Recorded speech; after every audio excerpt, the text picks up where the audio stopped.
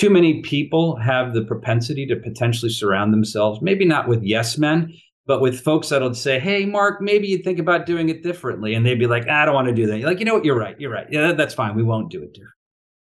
But look, I've been around long enough to know that, if it's my word and my value, I'm not going to sit there and be obstinate. But if I feel like I need to sort of really make my point, I think that's the true advisor role. It's not just being a yes person, if you will. Welcome. You are listening to the Hero of the Hour podcast, the show dedicated to empowering you to take financial freedom into your own hands. Through expert interviews with decades of experience, this show will give you not only the tactical strategies of what's working in business, but the appropriate mindsets to master your financial future and build generational wealth. Heroes and entrepreneurs operate with a similar anything is possible mentality, and that is exactly what our show is about. Your host is none other than Mark B. Murphy, CEO of Northeast Private Client Group and best-selling author of 3 books, all dedicated to helping others plan for generational wealth. He and his team are on a mission to share their knowledge and techniques so that others can enjoy a life of financial security and freedom. Get ready to be inspired to create the life of your dreams. Let's go.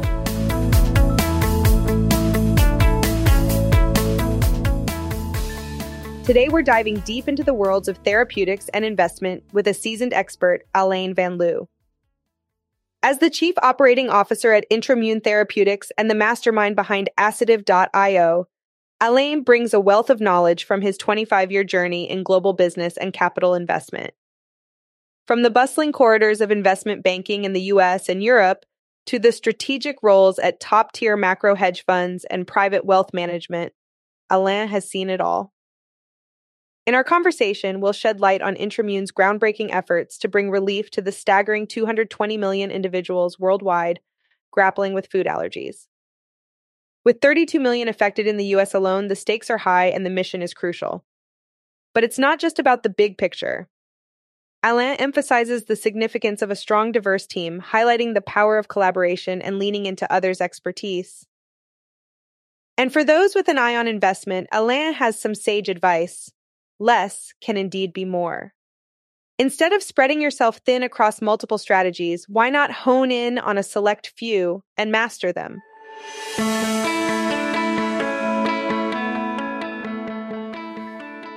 I'm here to talk to my good friend, Alain Van Loo. Alain is the founder of Assetive and the Chief Operating Officer of Intramune Therapeutics. And Alain, welcome. Thank you for taking time out of your busy day. Thank you, Mark. I know, I love just talking. I put my glasses on because I'm old and I can't read without my glasses. But I just want to talk about, I know you've got 25 years of experience in global business and capital investment work for clients. And, I could go on. Your bio is almost too long to read. But there's over 30. One of the things interesting when I read through it, I read that there were 32 million Americans suffering from food allergies. Yeah. And Intramune is focused on developing a safe kind of disease-modifying treatment.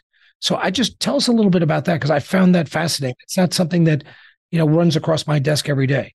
Yeah, and to put even a bigger context into, we're talking about 200 or over 220 million people globally suffer from food allergies. And in the US, that number is about 32 million. And if you think about it writ large, there's really only one product that has been approved by the FDA that deals with a specific food allergy, in that case, peanut.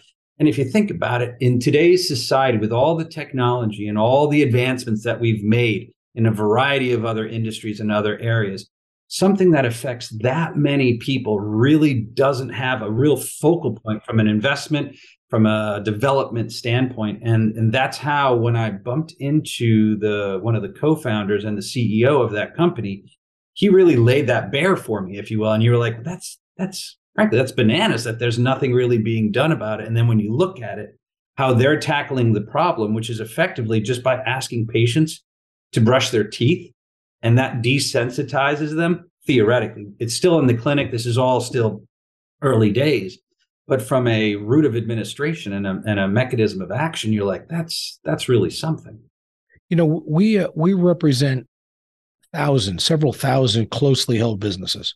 Yeah. And we've done that and so most of them are very, very successful. Some of them are first generation, some of them are second generation, some of them are startups. What the interesting thing is, I think there's so many of them who hit that what I'll call ceiling of complexity, where they become very successful and they get stuck with that ceiling and they need to break through that ceiling of complexity. The way I sort of describe the work that you do is, life is almost like a series of S curves, and that business has hit that S curve, and they've got to create another S curve up and another S curve up. And I think that, one of the things that was so exciting for me when I got a chance to meet you a couple of years ago was I didn't know that there was a resource that was that good available to those types of companies. And so I'd love people to, because, I think if you're a pediatrician, people know you're a doctor to kids, or if you're a tax attorney, what you do for a living. I think when you're an advisor like you are, and everybody's an advisor these days, but to help companies and help these privately held companies to have massive growth or break through their complexity, you put an 800 number in for the number of companies that could use or need your help. So I'd love you to share a little bit about what you do, sure, and who should be working with you. Well, I think, going to your initial comment, the key point to it is that there has to be that self-realization. And that's really difficult, certainly for founders who arguably say, look, I've taken this company from X to Y, and I should be able to take it from Y to Z. And sometimes that's something along the lines of a completely different skill set where you're really like leveraging it and expanding it and growing it. And sometimes, for a lot of founders and certainly the owners of companies, these are their children, right? And it's letting go that's really hard. So I think for me, what I always try to do is I really try to find where these founders and these leaders are. You have to meet them there and start there and understand what it's taken for them to go from point A to point B, in a very simplistic example. The second part of it then is really to understand what is their goal. Because as advisors, and I know you advise many companies and many families and many people, to advise in a vacuum is a very dangerous thing. What you think they should be doing may not be congruent with what they want to ultimately do. You can say, look, Aruba is great this time of year, but they want to go to Jamaica, right? Or something along those lines. So first, meet them where they are, understand what it's taken them, because it's impressive. They've been able to take something from nothing to something, and now they have a vision.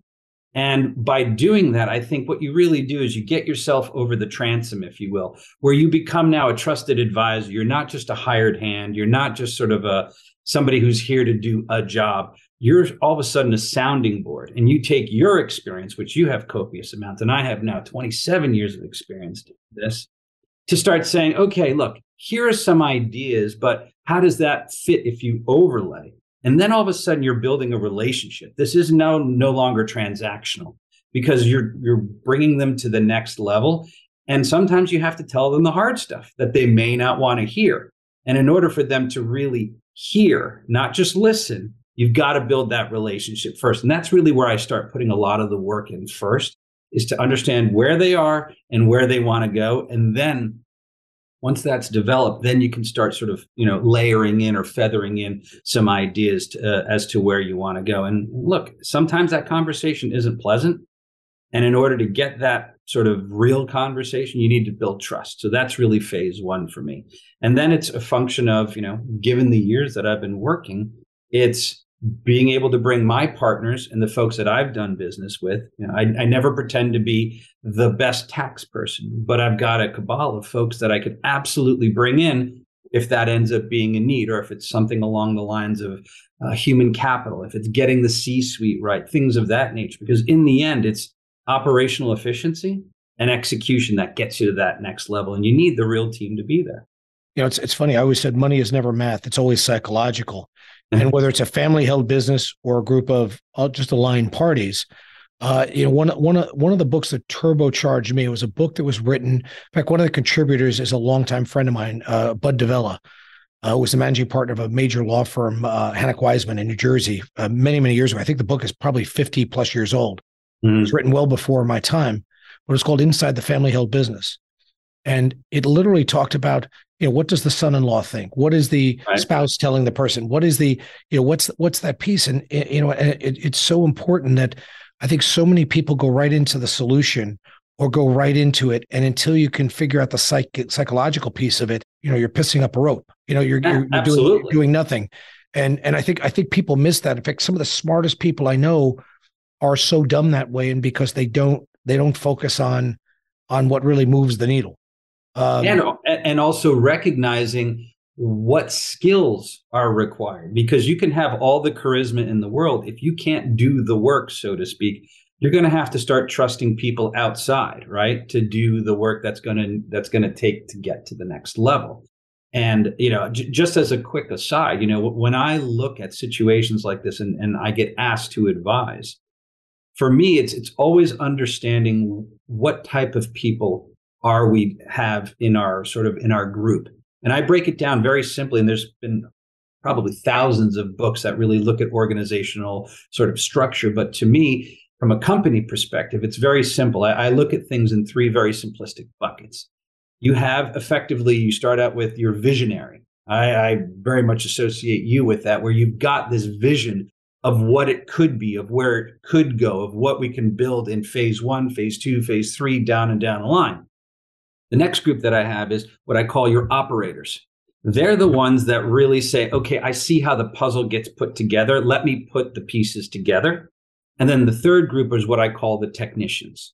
And those are the folks that just love the work, right? They want to be effectively left alone to do the work. They don't necessarily want to understand what the bigger picture is. They're just really good at what it is.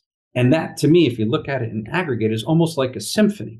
And as an advisor, it's to understand. I'm not saying you're going to be a conductor. That's being too flip and certainly putting myself way too high up the totem pole. But to understand, where does the visionary start and stop? Where does the operator start and stop? And then where does the technician start and stop? And figure out a way for that all to work together.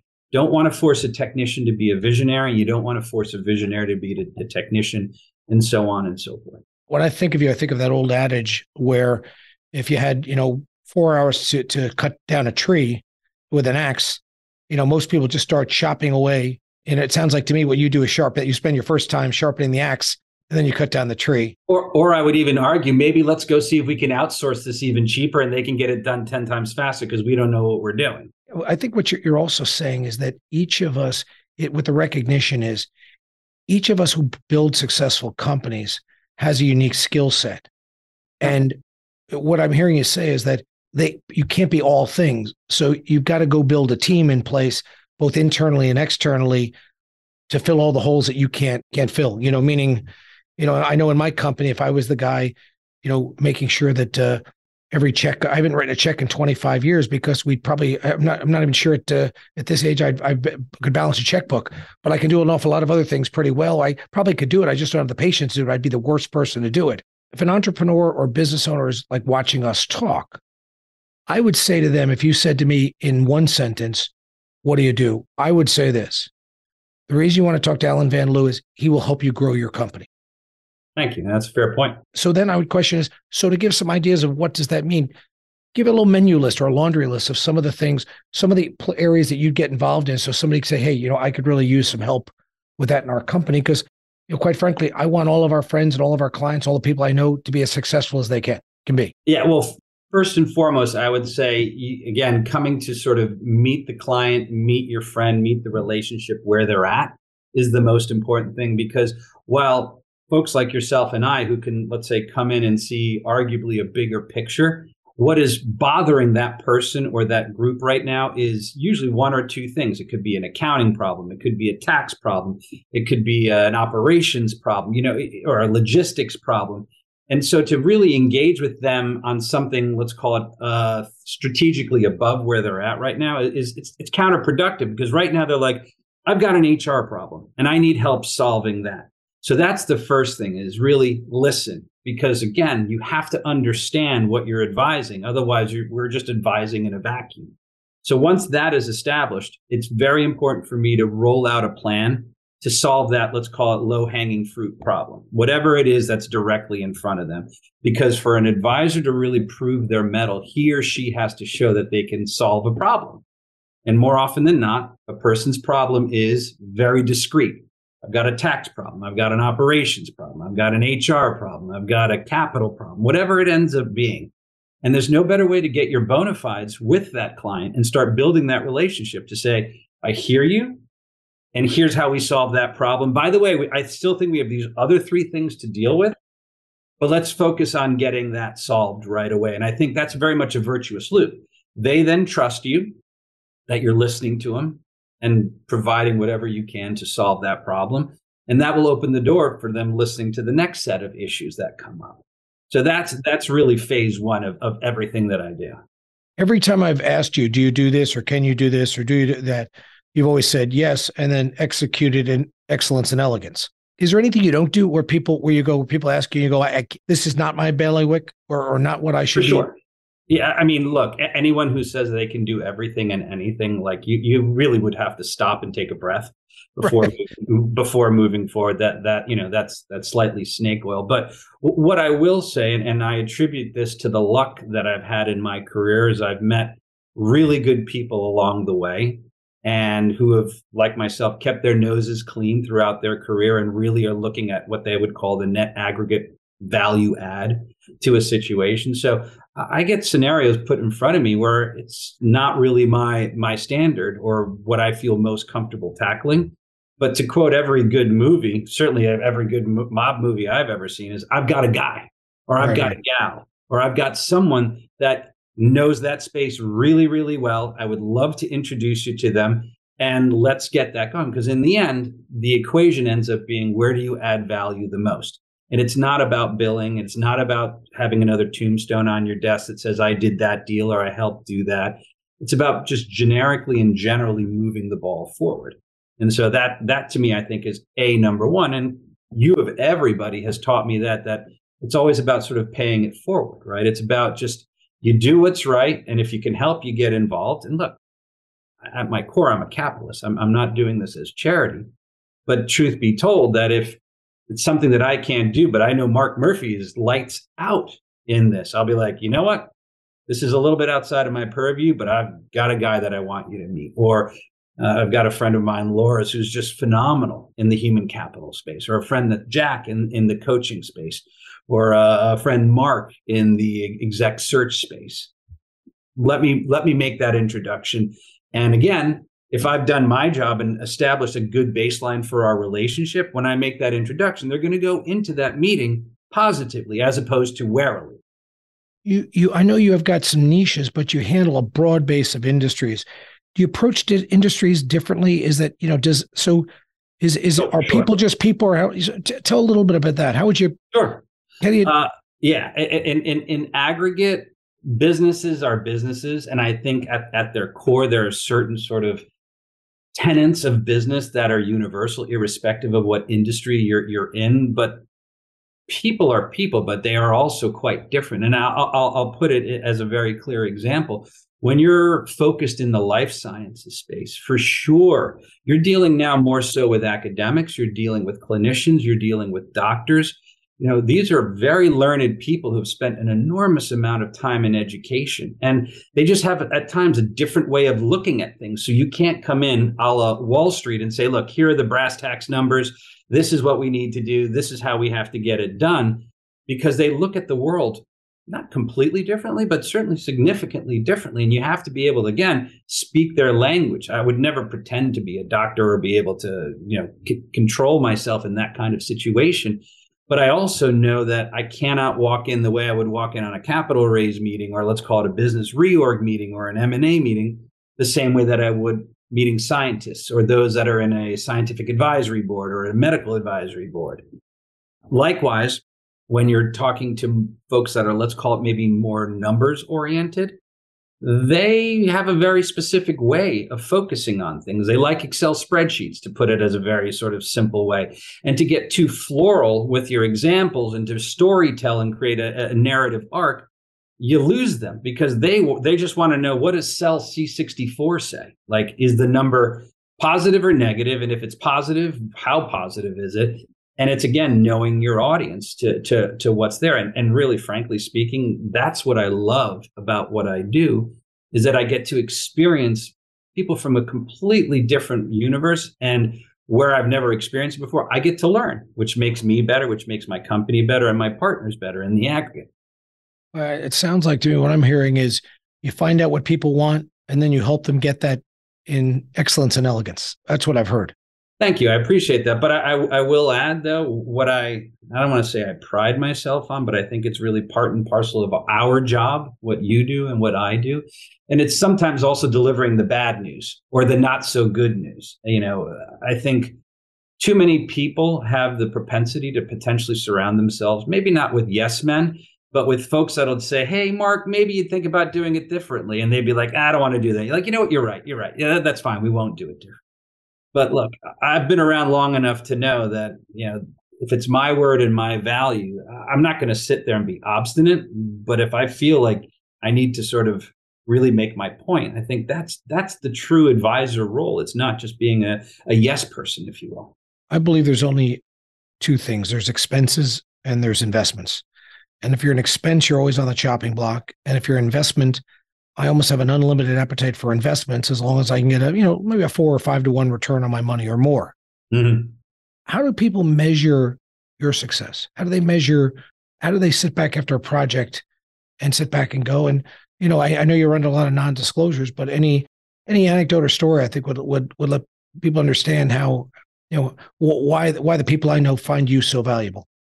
Well, again, I'm not here to just trumpet myself in that regard. But what I would say is I measure it, and it sounds a little trite, but I think it is true. I measure it in smiles, in of the sense, right? Because when I get involved, there's usually an inflection point of somehow, or a challenge or a headwind, and they may or may not be exasperated and just say, I'm at my wit's end. I don't know what to do. And if I can cross that sort of exchange and say, okay, I now trust Alain.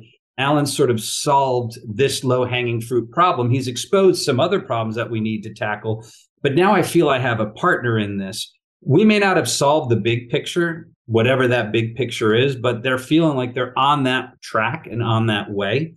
And that really is that smile that we all know we get when they're pleased with what you've accomplished for them. And I will certainly say, and again, you're going to meet Michael soon enough, but certainly Michael Nelson over at Intribune, when I had the really good fortune of meeting him, he's an absolute visionary, right? And sometimes it's just, I know how to get from A to F, but there are all these steps along the way. And from my perspective, I said, you know what? I think let's worry about B and C right now. F is out there, but let's see if I can accomplish B and C for you. And some of that was structuring the company and getting it more evolved from where it was. And some of it was bringing some of my partners into the equation that could add more value. And then slowly but surely, we became friends and we started building that trust and rapport that you have, where it got to the point where he was kind enough to ask if I would come on as a COO for him and help him in some of the capital raise efforts and really getting it to the next level. Now, I don't do that with all my clients per se. But again, you started out with Intribune and you saw what it's about. When it's something that I think is really life-changing, I definitely like that idea of sort of hitching my wagon to that and helping them in that process. That is terrific. Have you noticed that life is getting more and more expensive? From grocery prices to real estate values, everywhere you turn, prices seem to be skyrocketing. Well, Mark has dedicated decades of his career and life to serving entrepreneurs and professionals to build real wealth, and in most cases, multi-generational wealth. The reality is, we all have to navigate turbulent times in this economy, but the difference will be for those that have a roadmap and a customized plan for building wealth. That's why, as a listener to this podcast, we are so excited to share with you first access to Mark's newest book, The Ultimate Investment, a roadmap to grow your business and build multi-generational wealth. When you access this book, you'll discover how to know when you're working a job instead of a business. That hard work isn't all about hours put in. This will make you more productive. Why you need to live with your back against a wall. How to surround yourself with the right people who support your vision. And so much more. Go to www.markbmurphy.com/book to get access now. Once again, go to www.markbmurphy.com/book. And now, Back to the show.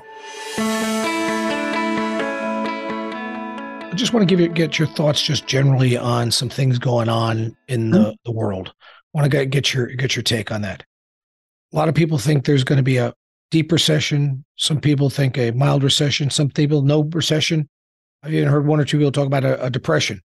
But what is your outlook for 2023 and beyond? I think what we experienced at certainly the end of 22, maybe the aggregate of 22, is people realized that there was a lot of hot air in the system, not just in the economy, but in investments and things of that nature. And that was a reprice. I mean, fundamentally put, I think that was a healthy thing because I don't think you can really build on a weak foundation. That being said, I think the biggest risk for 23 right now is interest rates. Interest rates really is the driver, in my opinion, for a lot of aspects of the economy, business in general. All you have to do is, for those that unfortunately still have credit card debt or revolving debt, you're seeing that your maintenance costs are going up, not sort of, an extra couple of bucks here and there a month.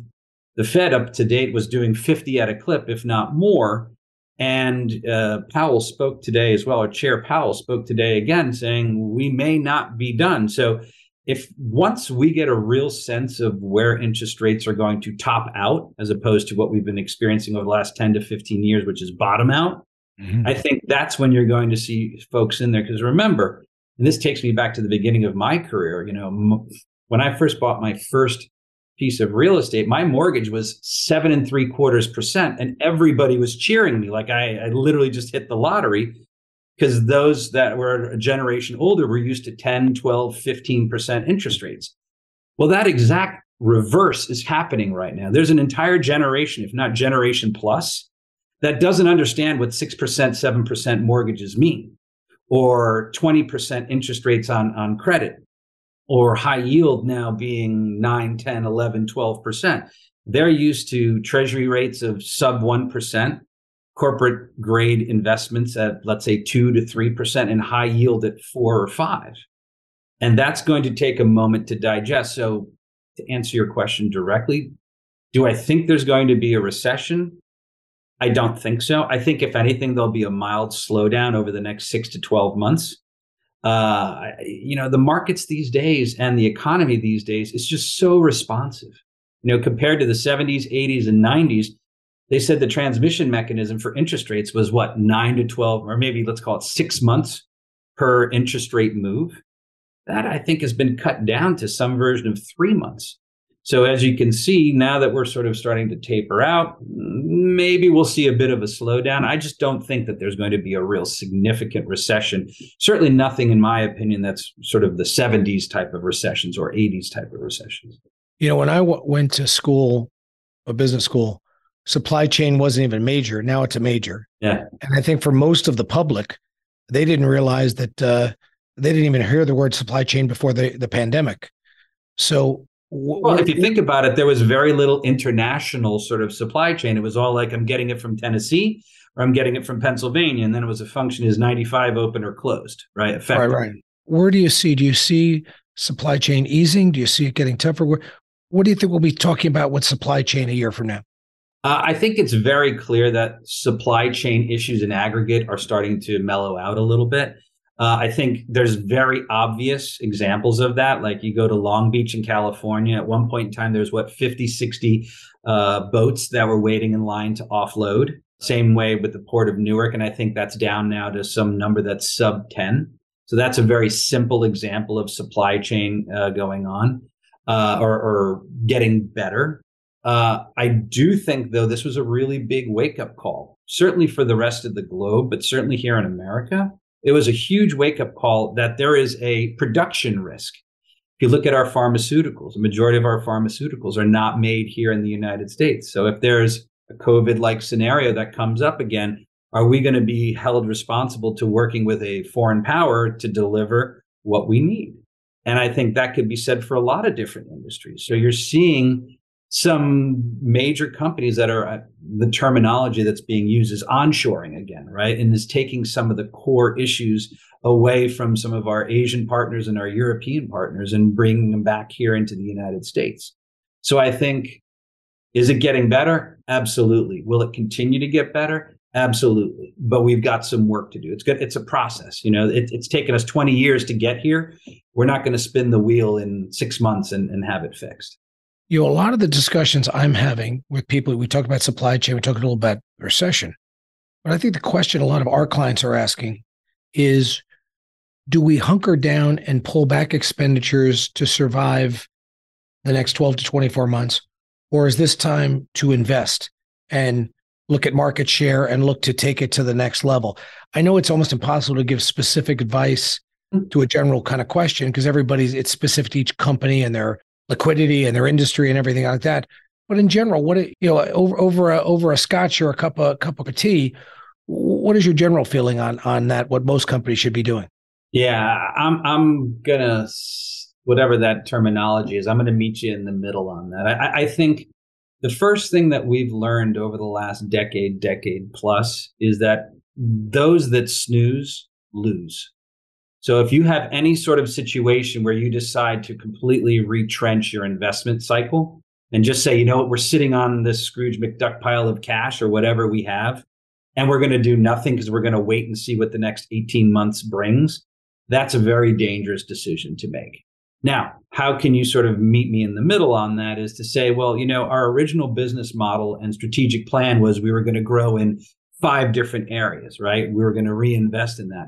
I could see them saying, well, why don't we make that 2 and we'll double down on 2 or 3 instead of doing 5. And then that way we can maybe keep, and again, I'm just using this as an arbitrary number, 25% cash or 30% or 35% cash on hand for opportunistic investing. A company that used to be a competitor may be having some financial difficulties and you may have an ability to partner with them or acquire them or merge with them. Well, that takes capital and that takes opportunity. So not to belabor it, but I think you have to invest and you have to really, again, with your advisors, really say, okay, in my example, we've got these 5 avenues that we're exploring or that we want to invest in. But there may be a recession in the next 6 to 12 months, and we're not 100% sure what's going on geopolitically. Let's face it, there's a land war going on in Eurasia. Relations with China are not at their absolute best right now for a myriad of reasons. And the whole world really is slowing down a little bit. But to say, we're going to sit on the sidelines, it's going to cause an issue in the end. I think your competition is going to run right by you. Not to get political at all, and I don't think we should, but elections have consequences. Mm-hmm. And so when I do that SWOT analysis with our clients, the real threat they have in their business, for most of them, the one that appears almost in every industry is the regulatory environment. Yes. Meaning, and the fact that through one stroke of a pen at a federal or state or local level could either put them out of business or certainly cripple them. Or cost them an enormous amount of money, which will make them less profitable. So the idea is that it's almost, I wonder if we were just being naive, if that was always the case, or has it become so hyper-partisan that, would I be investing in a Green New Deal company if I thought the Republicans were going to have the Congress and that White House for the next 8 years?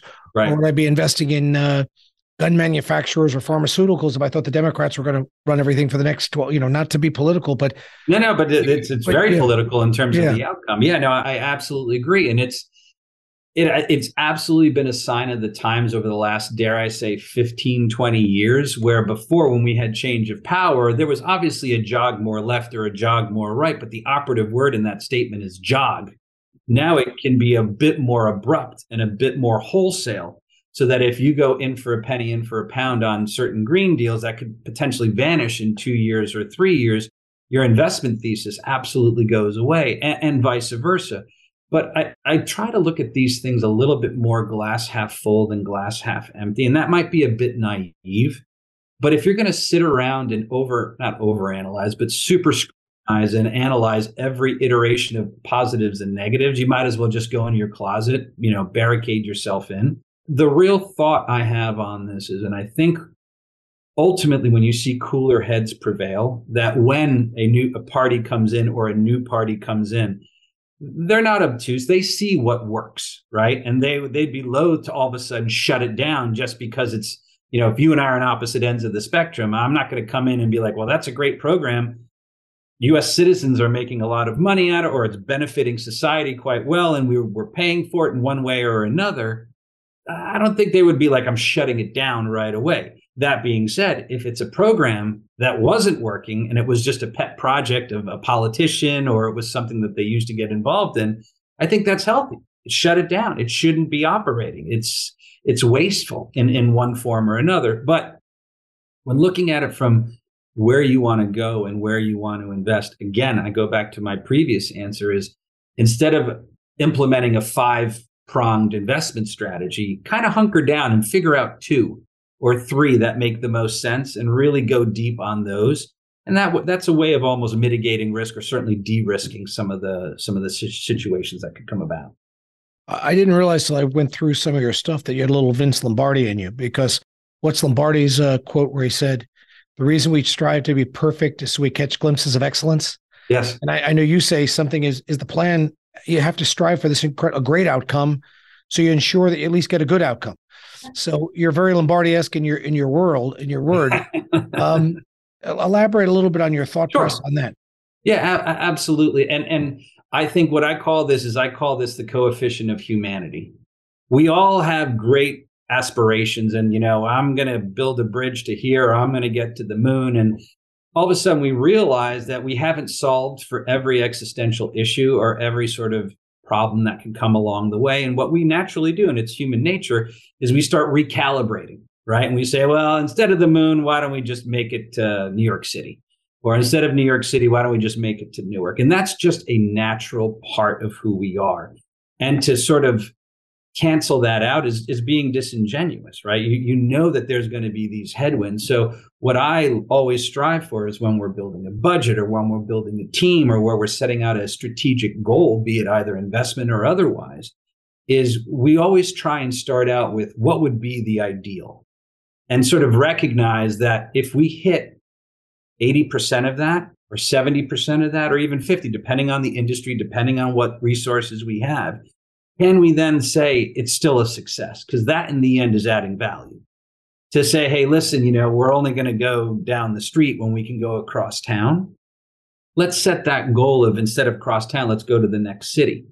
And then if we end up across town, it's still a win. And we can say that we've moved the needle. We've either added value, we've generated profits, we've hit a goal, we've attained something that was very important to ourselves or the client. One question I think that people are asking me a lot that have extra investment dollars to invest, the stuff, let's call it above the line or below the line, depending how you do your math. Mm-hmm. Where's the most popular place that you're seeing people invest those dollars, and sort of rank them in terms of where you see companies putting their money to work? I think one of the biggest issues is in their people, right? I think a lot of companies recognized that there was something not right in aggregate with the old system. And once COVID hit, and there was 1,000 excuses as to why people could leave or do the quiet quitting thing or just work from home or whatever it ended up being, to me, that really highlighted that you may not have as engaged employees as you think you have. And I think that was a real wake-up call, because in the end, a company is based, in my opinion, on the people that you surround yourself with, your employees, your partners, the folks that are helping you, if you're an owner, get to that vision. And I think for some companies, when COVID certainly hit and some of the, let's call it headwinds that came around then, all of a sudden, 70%, 80% of your business partners disappeared on you. Well, that might be time for a little self-reflection. Why would all of a sudden these people disappear on me? Is it really COVID? Is it really something else? So I think you're seeing a lot of people invest in making sure that their employees are engaged, and that there's a variety of ways of doing that. It's talking to your employees and really understanding. Second of all, I think there's also an investment in decentralizing companies. There was a real big push over the 30, 40-year period where we're a Pittsburgh company or we're a New York company and we have a building in New York and everybody's got to come to this exact spot. And I've talked with many of my clients and certainly the folks that I work with, there's a divide. Some people are like, I love Zoom and remote because I can be efficient and I can talk to anybody wherever in the world and we get a lot of stuff done. And there's a lot of folks that are like, I really miss knocking on Mark's door and saying, hey, you have a minute? or having that conversation in the water cooler, or having that meeting with 4 or 5 people where you're in front of each other. And I think there's a hybrid approach that's ultimately going to be the way that it goes, where it's going to be some work from home, some in there. And the best way to achieve that, I think, is folks are going to start decentralizing their companies. Not that everybody's got to come to one building to get stuff done. And to each company, they're going to do it on their own. And then lastly, I would say, and it's so what everybody's talking about, but it's the AI, right? The AI is going to create such efficiencies. Unfortunately, there's going to be some issues around that. Some jobs may disappear, but I'm of the belief that it's going to open up other opportunities at the exact same time. But it's a momentum. It's like a huge ball that's rolling down the hallway, and you can't stop it. It's coming. You're seeing what ChatGPT, you're seeing what Microsoft announced today. Google's now involved in it, and it's going to become a part of the day-to-day over time. It's not going to roll out tomorrow and be ubiquitous, but it's going to be there. So companies are going to start getting involved because it's going to create margin expansion in aggregate. And again, if you have an engaged workforce, it'll be a symbiotic relationship as opposed to something that could cause. It's so interesting. I think Zoom is great in efficiency. When you know people well, I think Zoom is very valuable. Right. Whether it's a brand new, but I wonder whether with Zoom and conference calls, can you develop that transformational types of relationships? And even when you have long-term relationships, you could be in a meeting for 8 hours and get some good work done. Right. The magic happens over that scotch, or happens over that cappuccino, or it happens, between the appetizer and the entree, where you sit down and you change. That's where the magic happens. And I think the thing I just try to coach my folks is that, to that under 40 crowd, is that get the heck off your phone. It's a great device. Let's adopt technology because it's the future and be on the cutting edge of that. But it does not replace people. As I said, I think that one of the chapters I have in the book is that I have a pretty close to a photographic memory. That's right. By the way, but Google does have a photographic memory. Or the best chess players in the world cannot beat a computer in chess. So ultimately, we've got to replace knowledge with wisdom. To me, the thing, the way I describe it and the way I'd like to think of our business, but I think of you, Alan, is I think of you as wisdom, meaning that because you can't, no artificial intelligence is going to replace wisdom. Right. One last topic, and I'll separate housing and I'll separate real estate in general. A lot of people are saying, hey, I'd like to buy a bigger house, or I'd like to buy a beach house or a summer house or something. And do I give up my 2.5% mortgage, or do I take a mortgage, or are prices coming down? Tell me about where you think about housing, and tell me your comment about real estate in general. Where do you think the market is going on that? Yeah. Let me start. And again, this is one of my favorite phrases. Let me start at 50,000 feet and then come down from there. I'm not going to quote actual statistics because I know I'll be off by at least a factor of 1. But what I do know fundamentally is there is not enough housing for the demand that exists, full stop. I think most economists globally would agree that, and I'm only speaking primarily about the US. I have a tenuous grasp on that at best, let alone speaking about what's going on in Europe. So there is a negative amount of housing at this moment in time. And so we have, and I think the number is some version of maybe 4 to 5 million houses that still need to be built to meet demand. So like anything else, land is a wonderful investment in aggregate. Location makes a difference. Use makes a difference. Ability to afford and what let's call it the cash roll on it is going to be. But there is going to be significant construction in housing over the next 10 to 20 years. There has to be, because there's not enough housing available. So let me just state that fundamentally. In terms of what we talked about before, I think the near-term outlook on real estate writ large, be it commercial or residential, is very interest rate dependent. Because you don't have to be, a math guru to figure out that if you take out a mortgage of X and your mortgage is 2.5%, well, if you now have to pay 6.5%, well, 2 things happen. One, more money goes out, but second of all, your affordability index skews. And you can very simply say, well, I used to be able to afford this house, but now I can't. Now I have to go to another bucket, usually lower, in order to get the same monthly payment in there.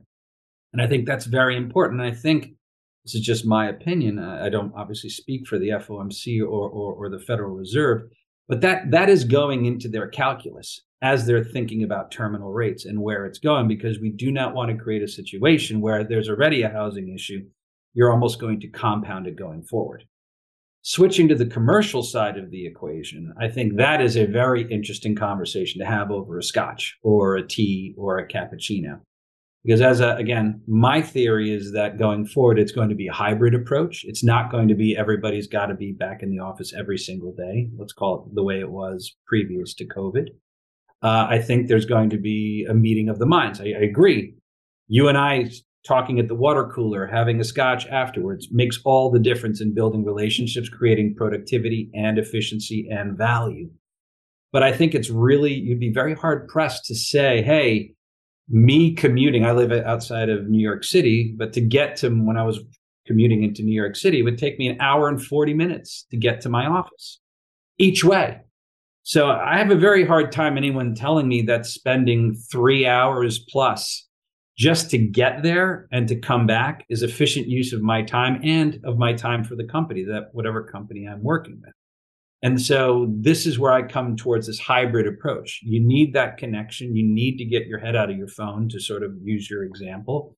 But at the exact same time, I know in some of my previous iterations, folks that had long commutes were infinitely more productive because they didn't have to come in, every single day and find a childcare and then, leave early to go pick up their child or whatever it ended up being. And in the end, you also make potentially employees and partners happier, right? They have a better sort of like day-to-day existence, which to me then relates to more productivity. So, I am so conflicted with that because everything you say makes perfect sense to me. And I think it depends on the individual and the business. But, there are some people that I'm used to working with who are looking for efficiency. I don't want to name, jobs or something. But I would literally call them now, because you call them on their cell phone because they're not at their desk. And literally, they're at Walmart. When you call them, they're at their kids' mommy and me session. And I'm for mommy and me, and I'm for going to Walmart, and I'm for all those things. But some people that I'm used to getting instantaneous response, sometimes it takes them 3 or 4 hours to call me back, of some of our what's called vendor partners, and they tell me how efficient it is to work from home, but they're not really working from home. They're a couple of my Florida friends. I always hear wind in the background because they're at the beach. They're not, not working from their home office or at the golf course. But then there's other people that are, get 5 times as much work, because like myself is absolutely. If I'm in the office, there's a line outside my door. I'm like Lucy from Charlie Brown with my advice thing. So I've got to get in real late to actually get any of my own work done, because I'm dealing with folks, and I'm also coaching my team. It allows me to coach my team. So I want them in the office, but I also want quality of life for people, family first. I want to make people as productive as possible. So, to me, I'm a hybrid guy that leans more to be in the office, but I think it depends on the individual and the company. Absolutely. Absolutely depends on the individual.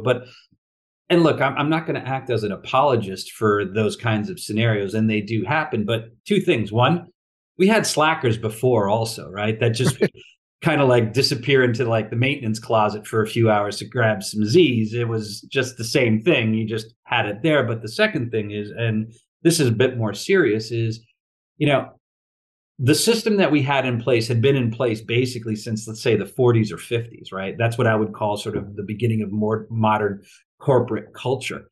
And we had that for some version of 50 to 70 years.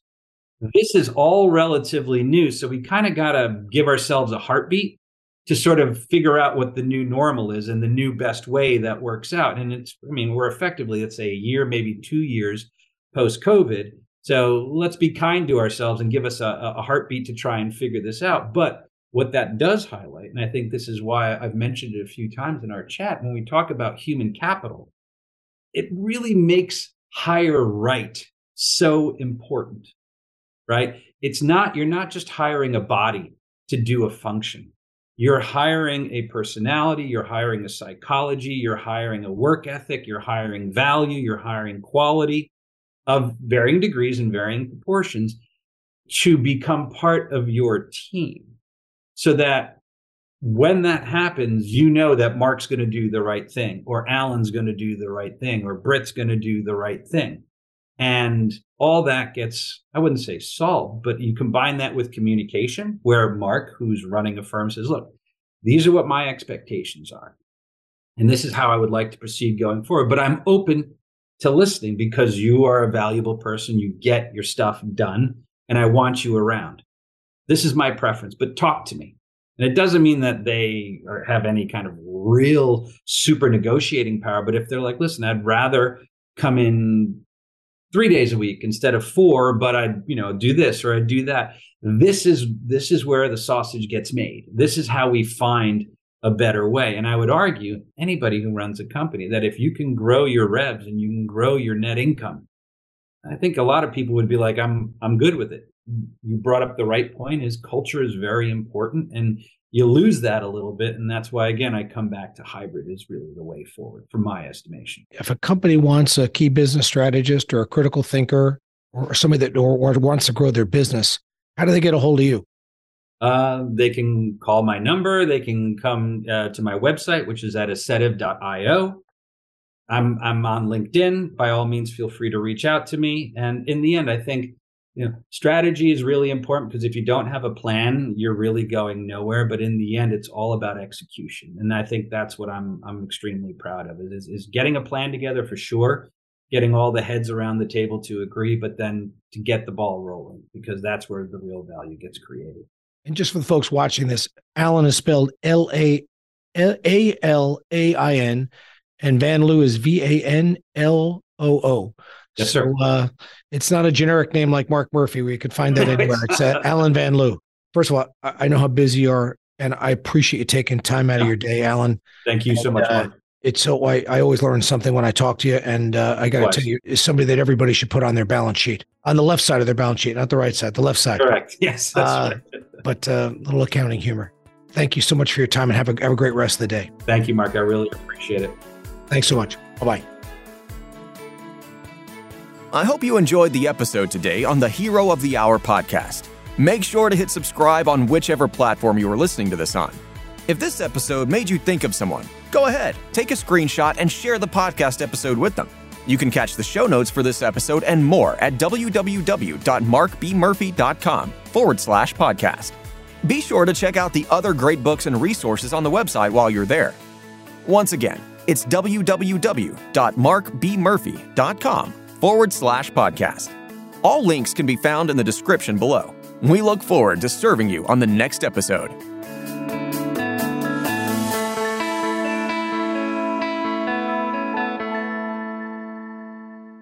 This podcast is for informational purposes only. Guest speakers and their firms are not affiliated with or endorsed by PAS or Guardian, and opinions stated are their own. Registered representative and financial advisor of Park Avenue Securities, LLC, PAS. OSJ, 200 Broad Hollow Road, Suite 405, Melville, New York, 11747. 631-589-5400. Securities products and advisory services offered through PAS, member FINRA, SIPC. Financial representative of the Guardian Life Insurance Company of America, Guardian, New York, New York. PAS is a wholly owned subsidiary of Guardian. Northeast Private Client Group is not an affiliate or subsidiary of PAS or Guardian. California Insurance License Number 0B36048. Arkansas Insurance License Number 741545. Expiration and submission numbers located in the show notes.